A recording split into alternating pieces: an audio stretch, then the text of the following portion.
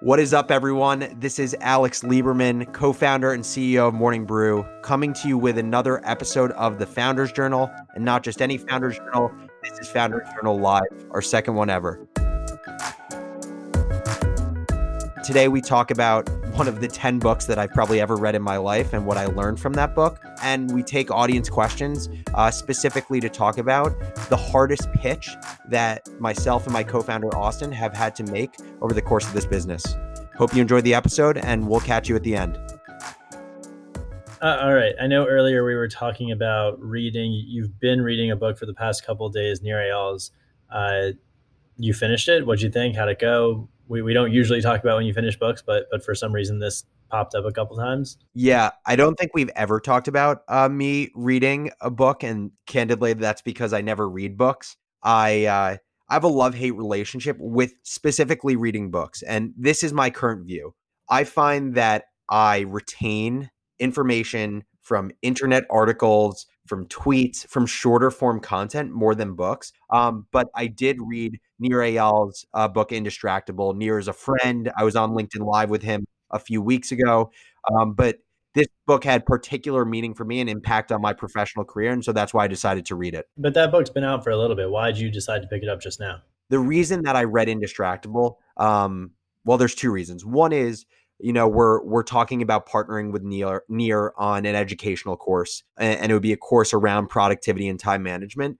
But specifically for me, I have had a love-hate relationship with this idea of productivity probably since freshman year of college. I think part of that is I just have this preconceived notion of what productivity means. And in my mind, it means uninterrupted working for hours on end, not checking your phone, not going to do something else, not stepping away from your computer. And so that's where I think I'm partially irrational, because I think there are very few people that actually can step into their work, do it for 5 hours straight, and then step away from it. Okay, so you had those notions of productivity. You read the book. After reading the book, how would you define in a sentence productivity for Alex Lieberman, not for every human being on earth? Yeah, for sure. So I define productivity as having clarity about what you are going to do. So you say what you're going to do, and you say what you're going to do based on your priorities and the values that guide your work. And then you do those things that you say you're going to do. And so I think the change in the definition is, I used to think that I couldn't check my phone during a workday. I couldn't go on Facebook during a workday. And I think it's more about doing the things you say you're going to do. So, for example, say I had carved out my schedule where between 9 and 10 a.m., I was going to work on Morning Brew's educational product. And then I baked in 10 to 10:30, I'm going to just spend time going on Facebook and doing mindless stuff on Facebook. If that is what I said I was going to do and I go do it, there is nothing wrong with me going on Facebook. And I think that's the big shift in thinking. I think a lot of what you're saying is comes from a position of you having total decision making over your time and what you do on a given day, because you are a founder, and why I think a lot of what you say is interesting in this particular format. Yeah. But can you reflect on that first year when you were at Morgan Stanley and how you didn't have as much discretion about your time or when you could pull out your phone, and how that changes for other founders, or just how you reflect on your perception of this given your personal experience? Yeah. I mean, I think it is so specific to the role. So the example I have with Morgan Stanley, I do think it's an edge case, because when I worked in sales and trading, basically from 6:30 in the morning to 7 o'clock at night, I couldn't do anything else except for stare at 5 screens and trade. That is why it is so important to know what you're getting yourself into when you commit to the job that you're doing. Because when I say productivity is saying you are going to do something, and then when you actually do what you said you were going to do, that is productivity. You can only say what you're going to do within the confines of what you are able to do within your job. So, like, for example, if you're spending all day with your client as a consultant doing work in a conference room with them, you're not going to be able to say, hey, I'm going to go take an hour break and take a stroll through Central Park, because that doesn't work within the confines of your job.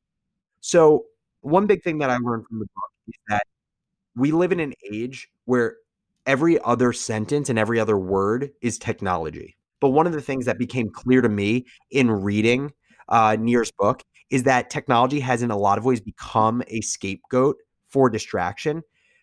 At the end of the day, distraction is caused from us as people trying to relieve some level of discomfort in our life. And so, yes, Slack and a Slack notification is one example of distraction. But kind of what I learned from this and what I truly believe is if all of us didn't have Slack, if magically Slack disappeared and our iPhones disappeared and our computers disappeared, we wouldn't not be distracted.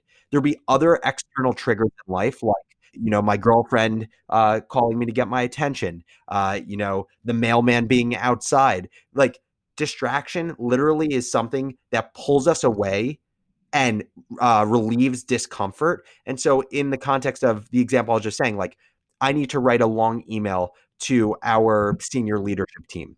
That is going to take a lot of brain power, organized thinking. It's going to take a lot of just like sitting over it and editing. There's a feeling of discomfort there. So, what Slack is providing me and the Slack notification is providing me is not actually that I want to necessarily see what the person who wrote me on Slack has to say or that it is the most important thing ever, but it's taking me away from the uncomfortable feeling of what I was doing in my email. And so I think that's a huge distinction of technology is not the cause of distraction. It is one form of distraction.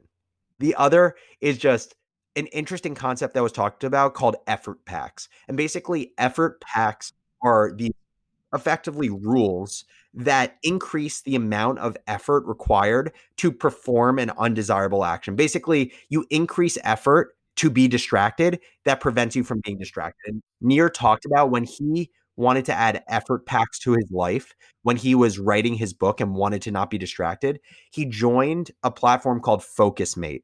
And basically, what FocusMate does is it pairs you digitally with someone else who's trying to do focused work in their life. And he used the example of like a Czech doctor doing some totally different work from him. And basically, you're digitally in like a conference room with this person where you are doing work with them. And so if you get distracted and you don't do work, you are holding each other accountable. And also, you're disappointing the other person if you're not doing focused work. And so basically, what that means is it takes an increased level of effort. You now need to not only just get distracted, you need to get distracted and disappoint someone you're working with in order to get distracted. And so I thought that was really insightful. And now I think about what are effort packs that I can build into my own life.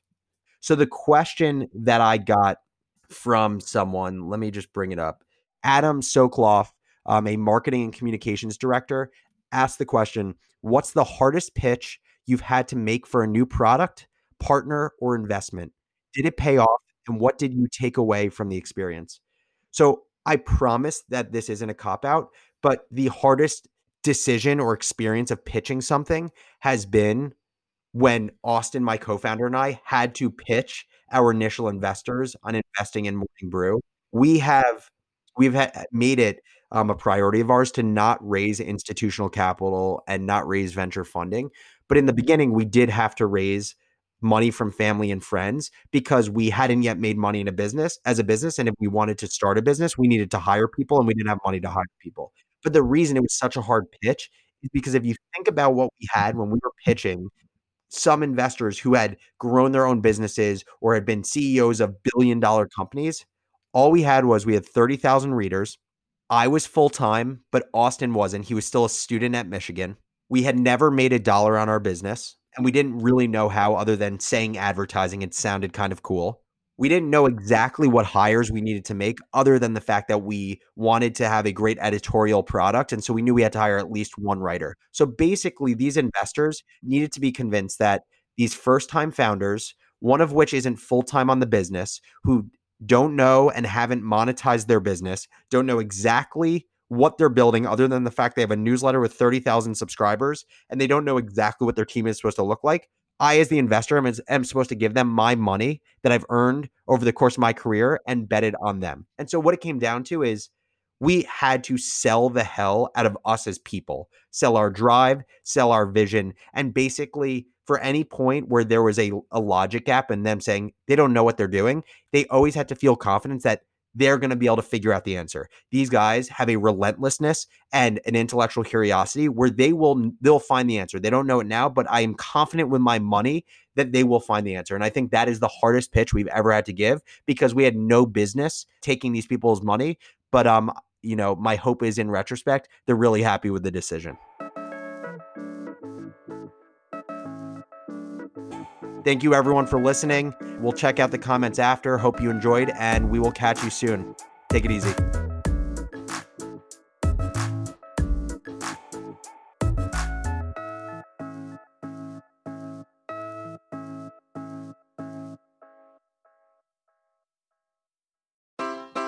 Take your business further with the smart and flexible American Express Business Gold Card.